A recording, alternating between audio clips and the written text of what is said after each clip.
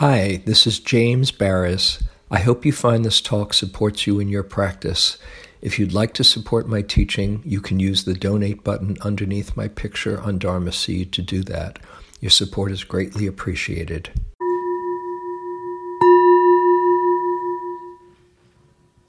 Okay, so as I said, this is the third in 4 talks.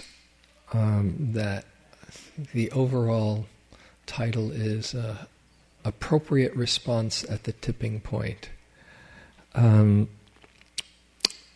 Just how do we hold the challenging situation that we all face living in today's world with consciousness, with clarity of vision, with seeing how we can bring our Dharma practice to the issue of planetary crisis, so to speak. And as I said, this book that was given to me a couple of months ago, I've really been impressed with, called From Me to We, by Bob Doppelt, Doppelt, 5 Transformational Commitments Required to Rescue the Planet, Your Organization, and Your Life.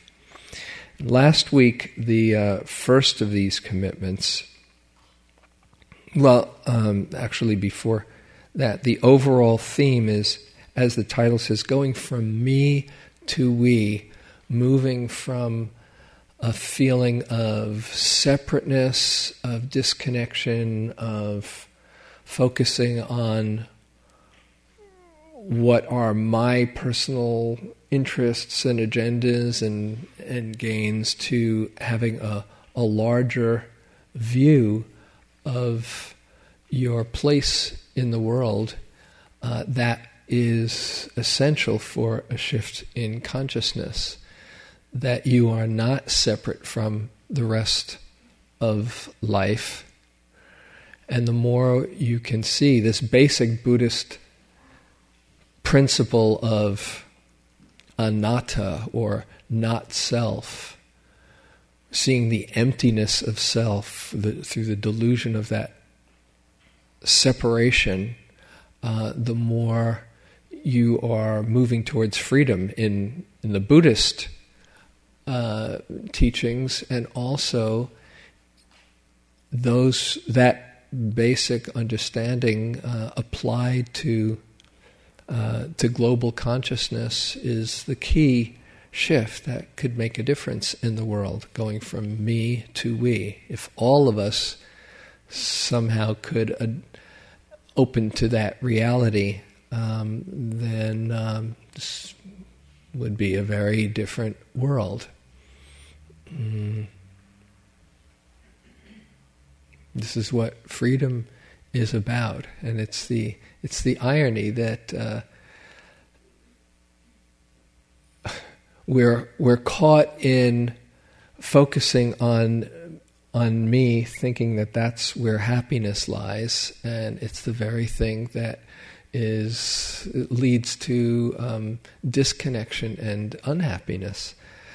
So this is not only global but personal. On every level, there's that shift is moving towards greater well-being. And the first principle, so these 5 commitments are 5 Dharma principles that Bob took and said, let's look deeply at what this Dharma principle means for us, how to live that way, and how to apply it to the global situation. And the first of these principles is he calls them commitments. The first commitment, once you understand the principle, is to see the systems you are part of. That's what we spoke about last week. The basically understanding the law of interdependence, that everything is connected to everything else, like that John Muir quote, when you try to pick anything out by itself, you see it's hitched to everything else in the universe.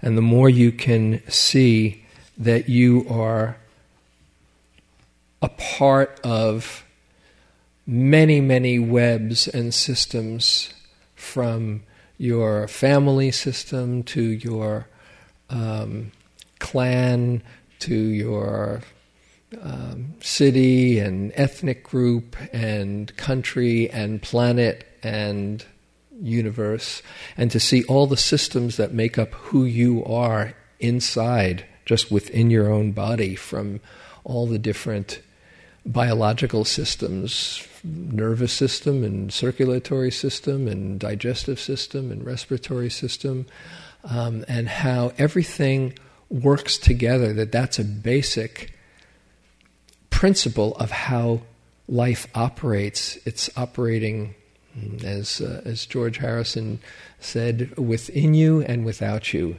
It's inside of you and all around you. And to see your place in that is the underlying premise of seeing that that you affect everything around you.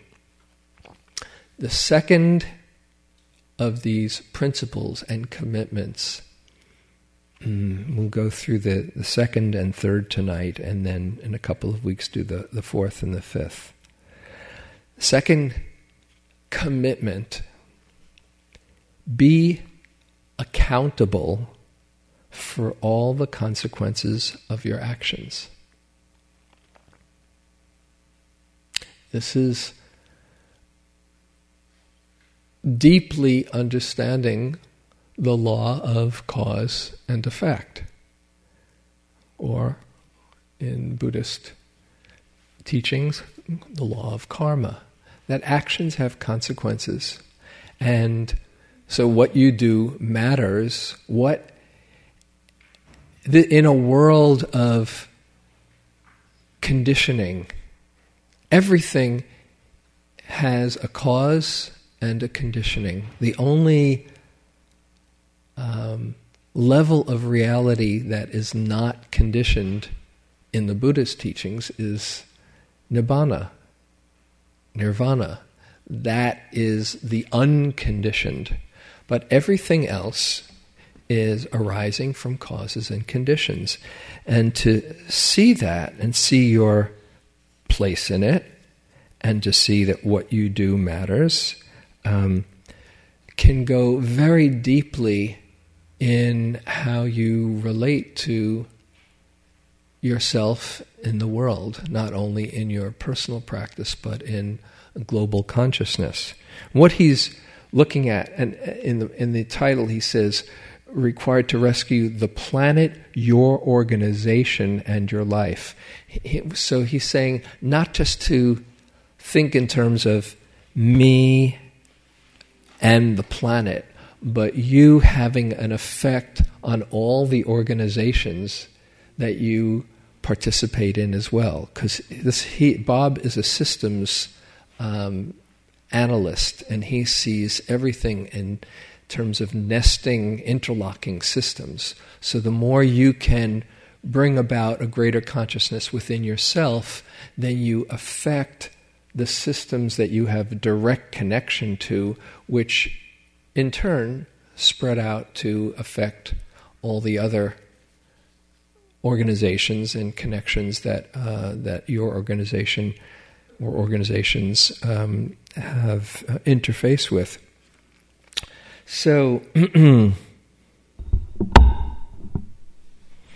as I was reading this, there's so much. As I said last week, it's one of these books that's really thin, which very much appealed to me. First, it's a thin book, okay, but it's one of these thin books that every sentence is chock full of not just information, but depth and understanding. And there's so much I had just on this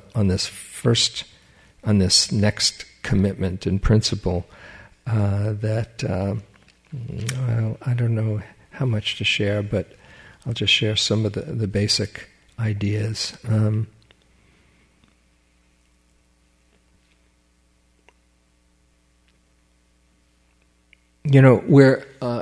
idea that came to me as I was reading it is that this is probably not news to you that actions have consequences, this law of cause and effect. And yet, most of us don't live with that understanding, not just on a global level. It's one thing, how you affect your whole environment, but even taking it on a personal level, it would make sense that if I do this, this consequence will happen that will be unpleasant and suffering. You'd think that would be enough to deter us from doing unskillful actions, right? Oh yeah, if I eat a third dessert, there might be a consequence, but it tastes so good, yeah. Or if I really let it out and vent and get something off my chest in a way that I feel very justified in my self-righteousness, it'll be okay. It'll feel good. Not thinking in terms of the repercussions that come afterwards. How many times have we done that? And after we've acted unskillfully, just look back and say, what was I thinking there? So it's hard enough on a personal level to really get that actions have consequences. How much harder it is when we are in a very amorphous understanding of our place in the system, how our actions have consequences beyond us. So this is seeing that we have a choice and really being as conscious as we can be about the consequences of our choices and seeing that if we want to go for real well-being, we need to slow down and just see what we're choosing. The Buddha saw this problem when he was deciding whether to teach. As you've probably heard before, when he first became enlightened, and he didn't want to go out and teach. It was just going to be too much of a pain, of a bother, as it says in the suttas. It would be a great vexation to me if I were to go out and try to teach the Dharma that I've seen, and people would not understand. But then being encouraged to look over the world with his psychic powers at the encouragement of a deva, and he saw that everybody wants to be happy, and yet most everybody is doing exactly the kind of behavior that leads to more suffering. That was what motivated him to teach, especially when he saw that a lot of people, when they understood the predicament, they had but a little dust covering their eyes, as the saying goes, and that if he shared what he saw and really woke people up to the deeper kind of happiness, that they could too discover what he had come to. So this is not just something in our current situation. This is human experience that we, even if we know cause and effect, we somehow blind ourselves to it. Mm-hmm. And that's why we practice, to see more clearly, to really understand deeply that we have a choice and to get in touch with what we're wanting to create in our life.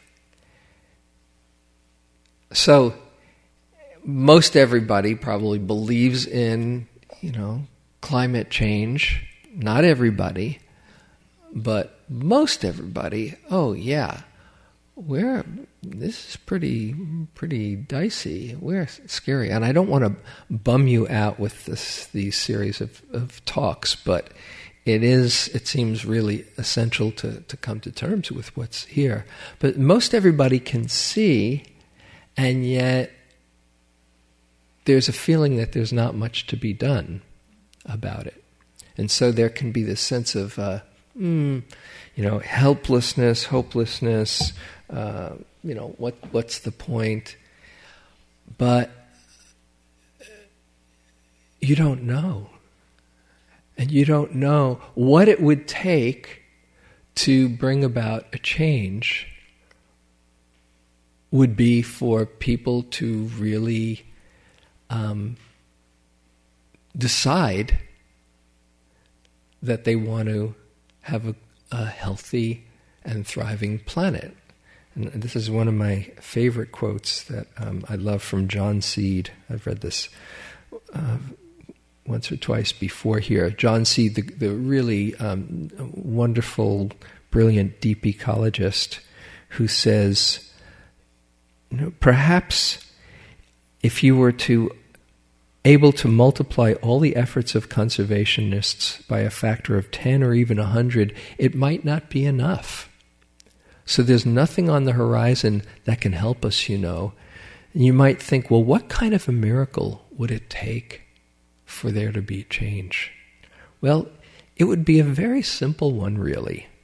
All would be needed would be for human beings to wake up one day different than they were the day before, realizing that this is the end unless we make these changes.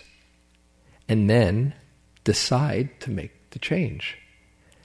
Now that doesn't seem like a very likely thing to happen. But on the other hand, the whole road that we've traveled is so littered with miracles that it's only our strange kind of modern psyche that refuses to see it. I mean, the miracle of being descended from a fish that chose to leave the water to walk on land, with a pedigree like that, anything is possible. But really, that's what's needed, to just wake up one day different from the next and say, oh, wow, this world is worth saving. And what we do matters. He talks about 5 erroneous views about cause and effect that lead to this a narrow kind of not vision, a narrow kind of way of being in the world that are that hide how cause and effect really works. First, we assume a one-way causality instead of feedback loops, and thus fail to account for non-linear consequences. Now, what does that mean? It means that we think in terms of our actions being, the consequences being immediate. You can see the consequences of your actions, but really it's so much more subtle than that. And he uses the example, suppose you say you're with in a work situation and you want to feel superior to somebody, and so you make a little off the cuff mild criticism, or playful put down, or something like that. That seems relatively minor to you. But somebody else, just like if you're on the receiving end, that they take it and it hurts, and they might not say anything, but you've set in motion a kind of energy that will come out from them that might not come up right away, but when they're around you, it will come out in little ways that you don't even realize where it's coming from. You might just think, oh, well, that's, I was just teasing, playing around, or, poking or whatever. But sometimes we hit somebody in a sensitive moment or a sensitive place, and it hurts, and it might be completely off your radar screen, but they're harboring that pain. And so they might do little reactions or ways that undermine, and then there's a kind of tension that gets built between you. And because they're acting that particular way, it just kind of builds the system between you, and you might have no idea what the original cause was, but there's something that you've set in motion that you're completely unaware of. So this leads to the second erroneous view on cause and effect. We underestimate or ignore inherent time delays between cause and effect. A little seed that you plant might be sprouting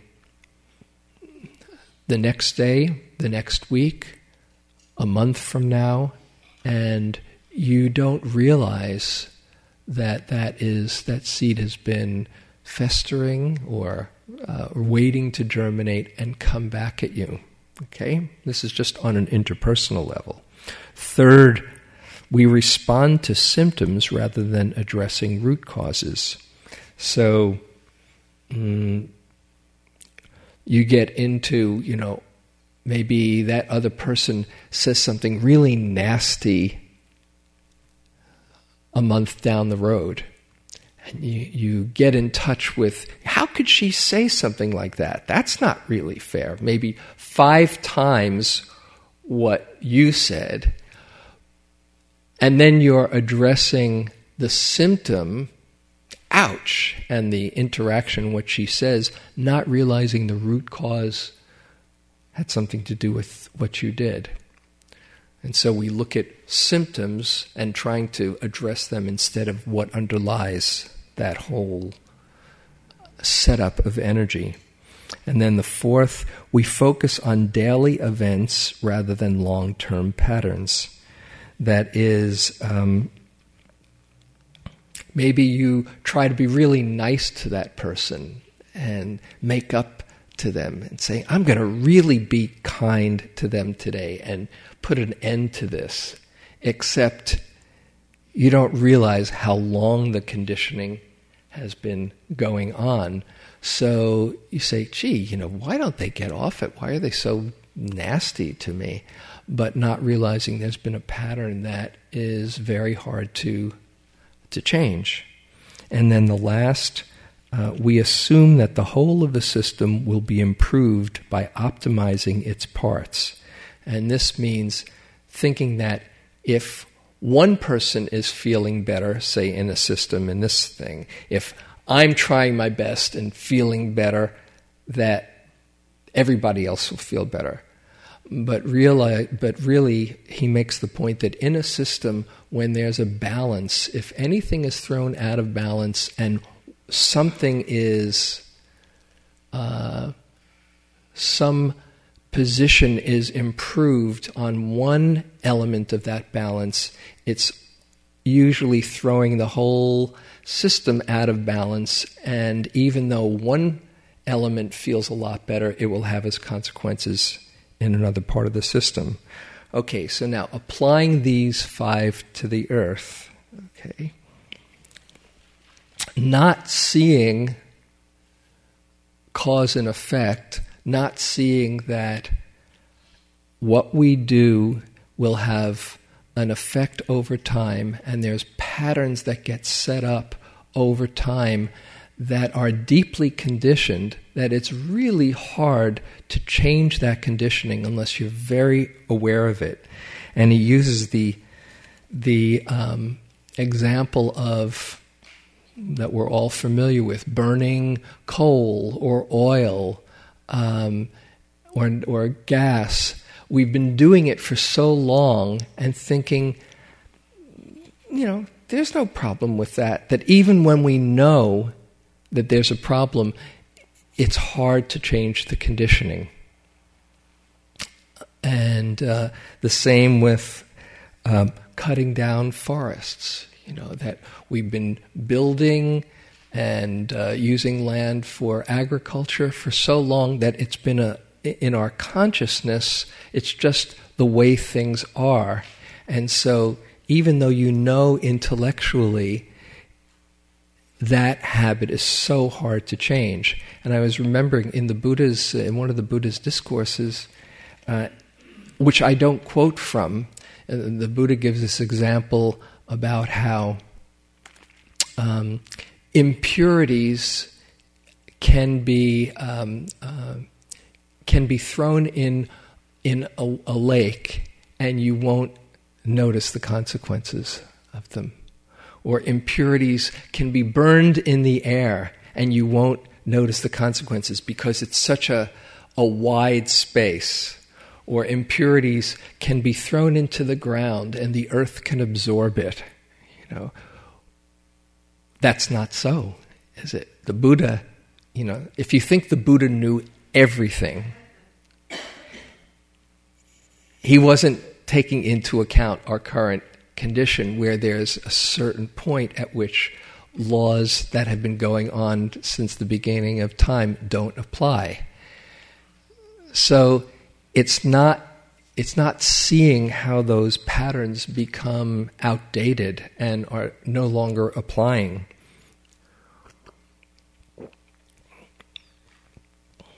And he makes the point, here's a few facts, that now the temperature of the earth is 1 centigrade higher than it was at pre-industrial levels. And it seems that right now we're in the middle of it rising another centigrade, which is having huge impacts. And but it could rise by as much as 6.4 degrees centigrade if it continues for the next century or two. Now, 1 centigrade is where we are now. Can you imagine 6.4 degrees more? And he says the effect on this, we don't see the effect on cutting down the forests, which account for 20% of climate disruption, because there's CO2 released into the air, and the trees aren't changing that CO2 into oxygen, and the plants aren't cooling down the earth. We might know it here, but we don't embody it here.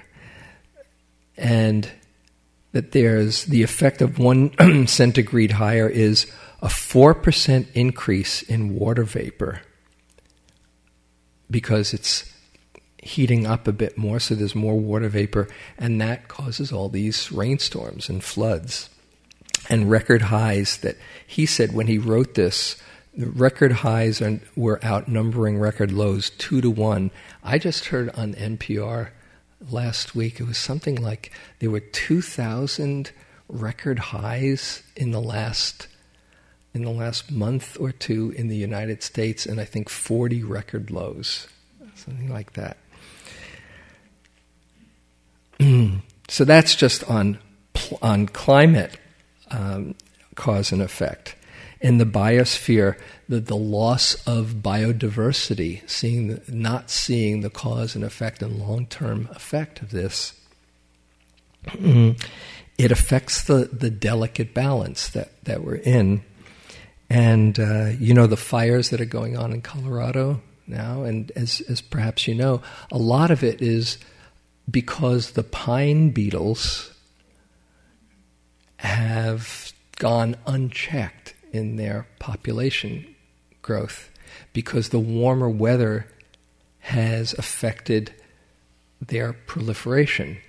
And because the pine beetles have proliferated, they are devastating the trees. And because when the pine beetle attacks a tree, it loses and it dies, it has 10% of the moisture that it had when it's alive. So it's like each piece affects the other piece. So all of these trees are like kindling for any fire that comes.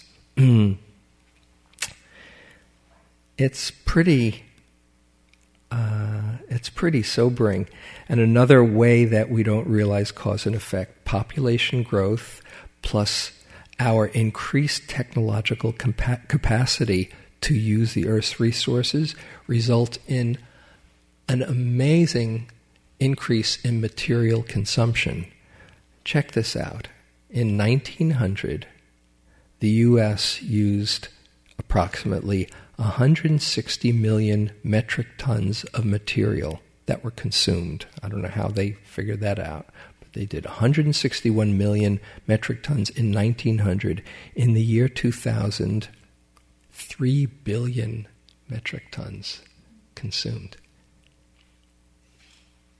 Saying that if everybody lived as North Americans live, we'd need 7 additional planets to maintain our material needs.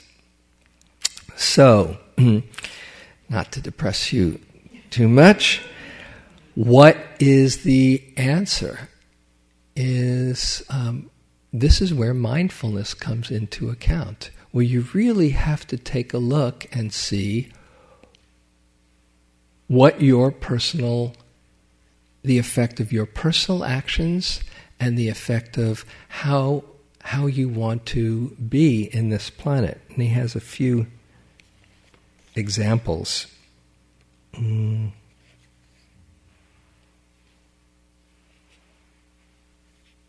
Our failure to understand or accept that we're pushing the Earth's climate system beyond its limits every time we turn on the lights, use electronic devices, drive vehicles, or in other ways use or burn fossil fuels, or denude the forests, is a matter of life and death for billions of people.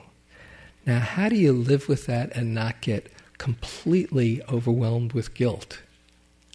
This is a question for me. I drove here. I was speaking with Jaime yesterday, who he rides bicycles wherever. How much you put on 3,000 miles in your car over the last 2 years? I think you said something like that, because he rides a bicycle wherever he goes. And I was talking with him at the picnic, and I was feeling like such a.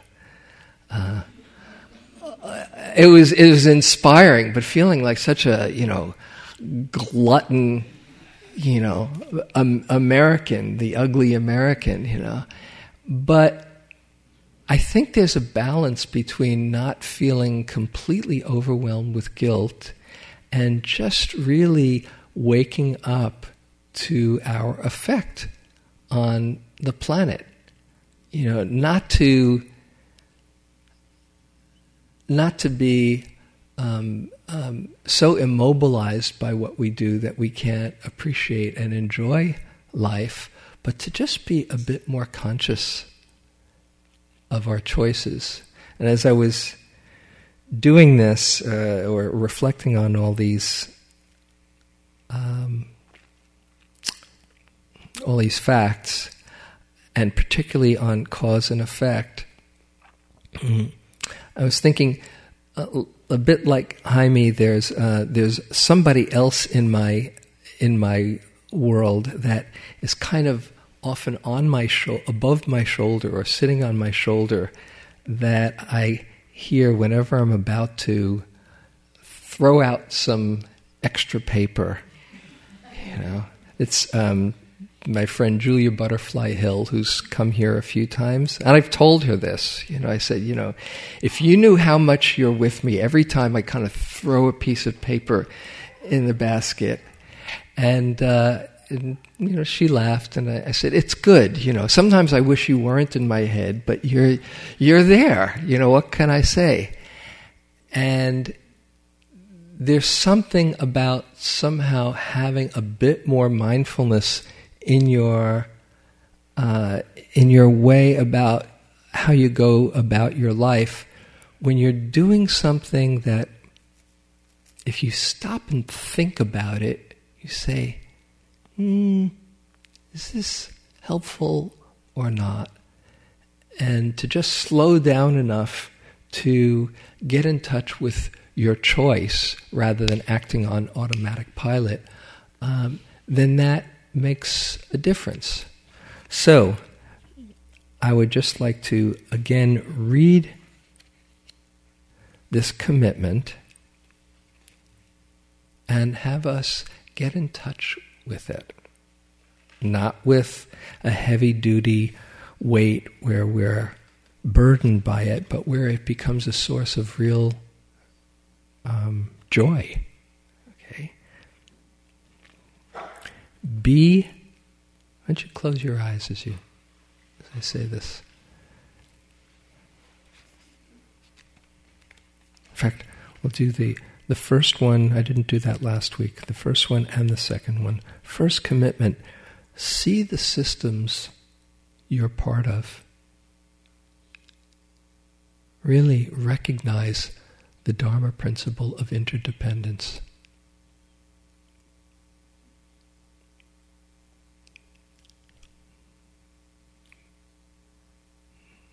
No human is an island. How wonderful that life connects you to everything around you. To take that as a Dharma practice. See yourself in the web of interconnectedness.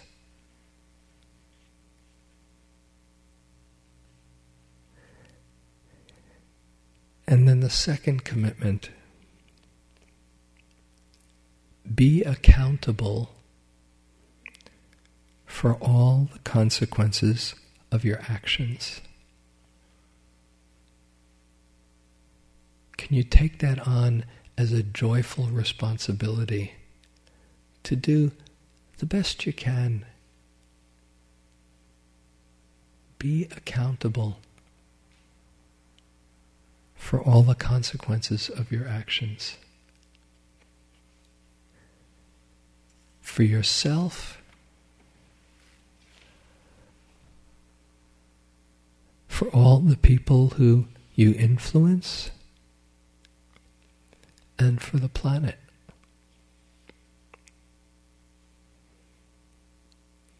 You might even imagine what that might look like in the places where you might go unconscious. Just to bring a little bit more consciousness, the fact that your actions have consequences.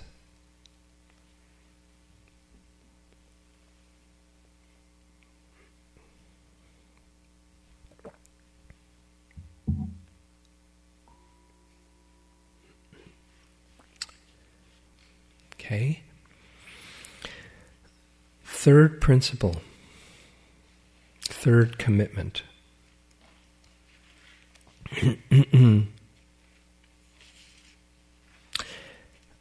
Abide by society's most deeply held universal principles of morality and justice. So again, another Dharma principle. The first one, the law of cause and effect, karma. Of interdependence, the law of interdependence, anatta. Second one, law of cause and effect, karma. And this is the the foundation of a peaceful heart, Sila. Right speech, right action, right livelihood. 3 components of the Eightfold Path that bring about a sense of ease and peace and openness in the heart. And he doesn't talk in terms of Dharma principles. He doesn't use jargon at all here.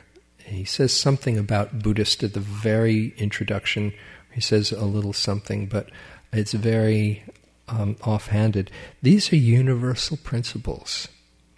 The law of moral justice, which is in every spiritual tradition.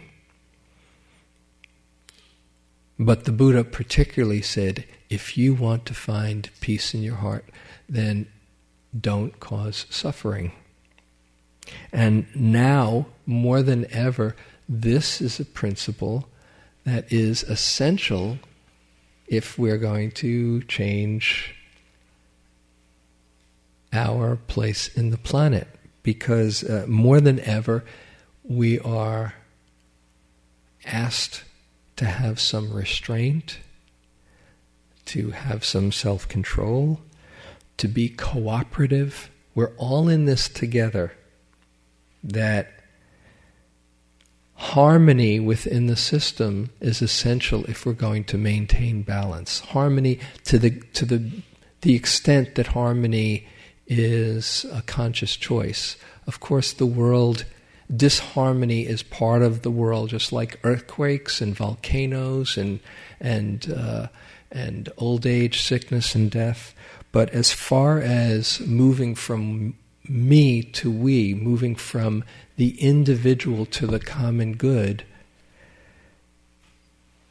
if you have an understanding of the law of interdependence and of cause and effect, then you see that the welfare of others is intrinsically connected to your own welfare. So in the Buddhist tradition and in other spiritual traditions, it's often put as do no harm. That's the basic attitude of right speech, action, and livelihood, not causing suffering. The inverse of the golden rule. Don't do to others what you would not want them to do to you. Okay? But really, on a more positive expression, the notion of ahimsa, of not just nonviolence, but the goodness that comes from caring, from acting in a harmless way, the gift of harmlessness. What I read, Stephanie Kaza, I was reading an essay by her, talks about an ecosattva, a bodhisattva pledged to end environmental suffering. And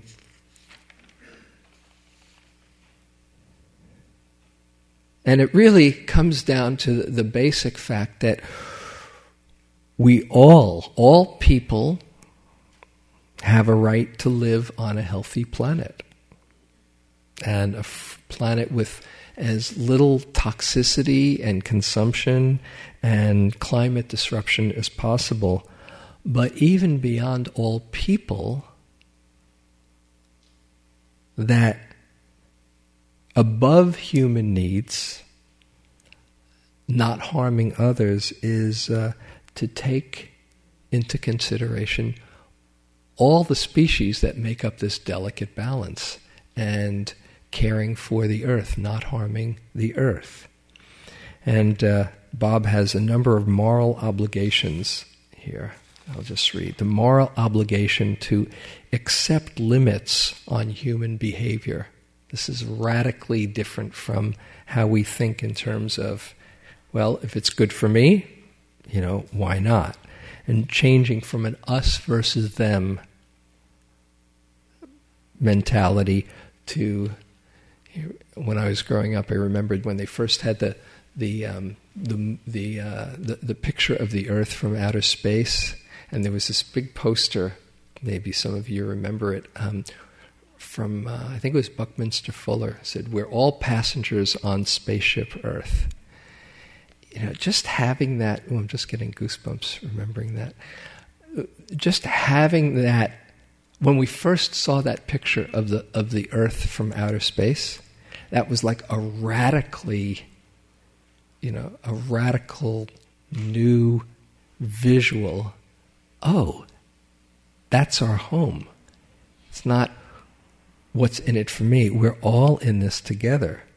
So to change that us versus them, a moral obligation, he says, to resolve conflicts peacefully, to cut material energy and consumption, to rise above economic self-interest, to place climate and biosphere needs above human economic needs and rights, to rescue the innocent and protect the most vulnerable, to reduce economic inequality, and to a moral obligation for restorative justice.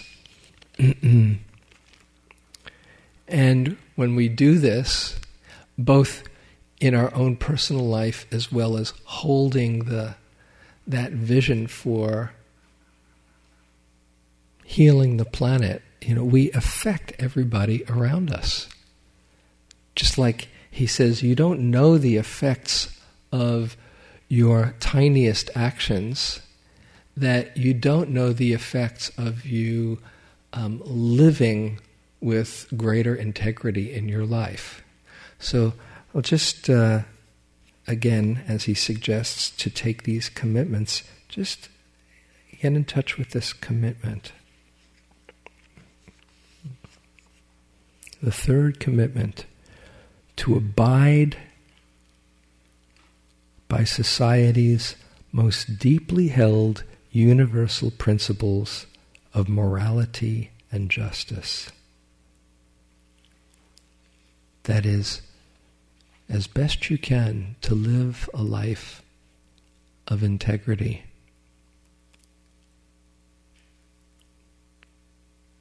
For yourself, for everyone in your life, and for the sake of the planet.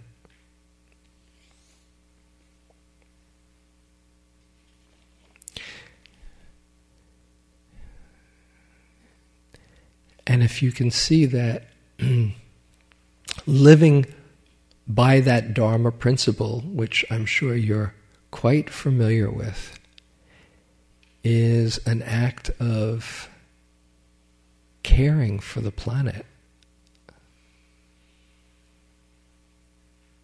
It uplevels your whole motivation to be aligned with your values. I'm doing this for myself and because I care about the planet. What a joyful responsibility that is.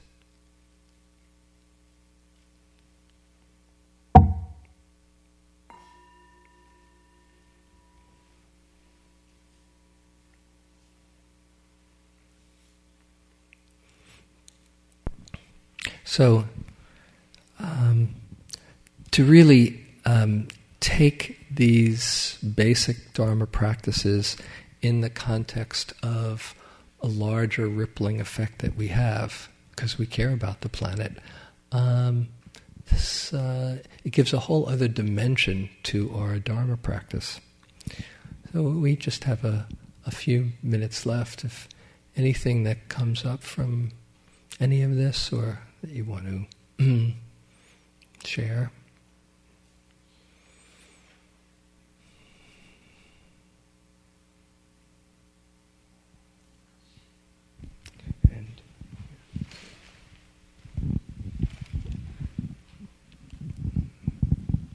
Hi, I'm Hannah. When you spoke, it reminds me how we have a synchronicity. I kept wanting to say synchronicity, how we are connected, and out of fear we push other things away. But because that connection is intrinsic to who we are, we feel that isolation and loneliness and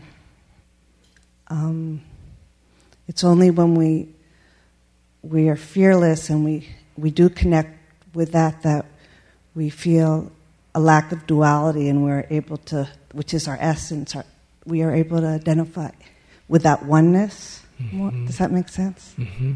So, and you're saying that fear gets in the way of feeling that connection?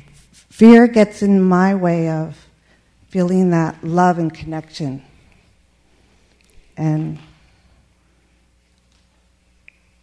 But when I go past the fear and I just stand in it, like if I stay in the suffering and then I transcend it, mm-hmm. then I'm able to feel that connection and the fear goes away. And when I'm coming from that, I'm able to be a vehicle of kind of the flow that goes through everything.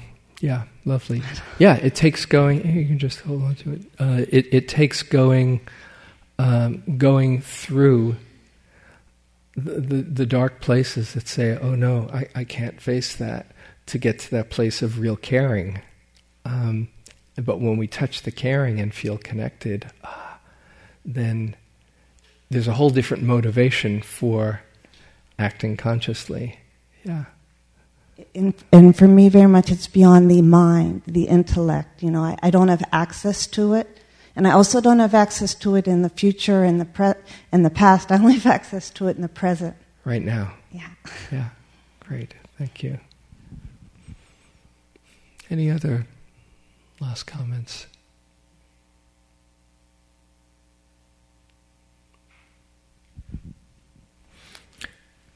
Okay, so let's close with a little loving kindness for ourselves and for the earth. And as you do, seeing the understanding of karma, cause and effect, and Sila, acting with integrity, as being gifts to the planet as well as to yourself, because it affects all the systems that you're a part of. May I feel all the caring inside my heart, and may I share my love well.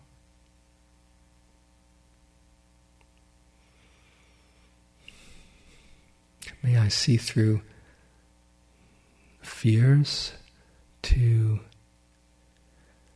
open to all the goodness inside.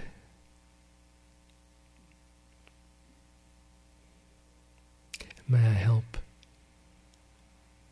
awaken the true nature inside for myself and for all beings. May all appreciate this life that we're given and care for the planet. And may our coming here together be of benefit to all beings everywhere.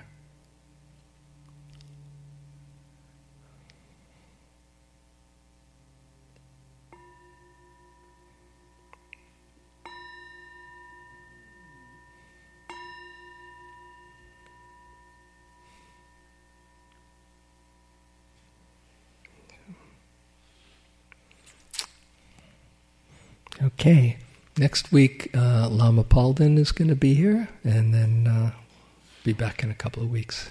Thanks. Thank you for listening. To learn how you can support the teachers and Dharma Seed, please visit dharmaseed.org/donate.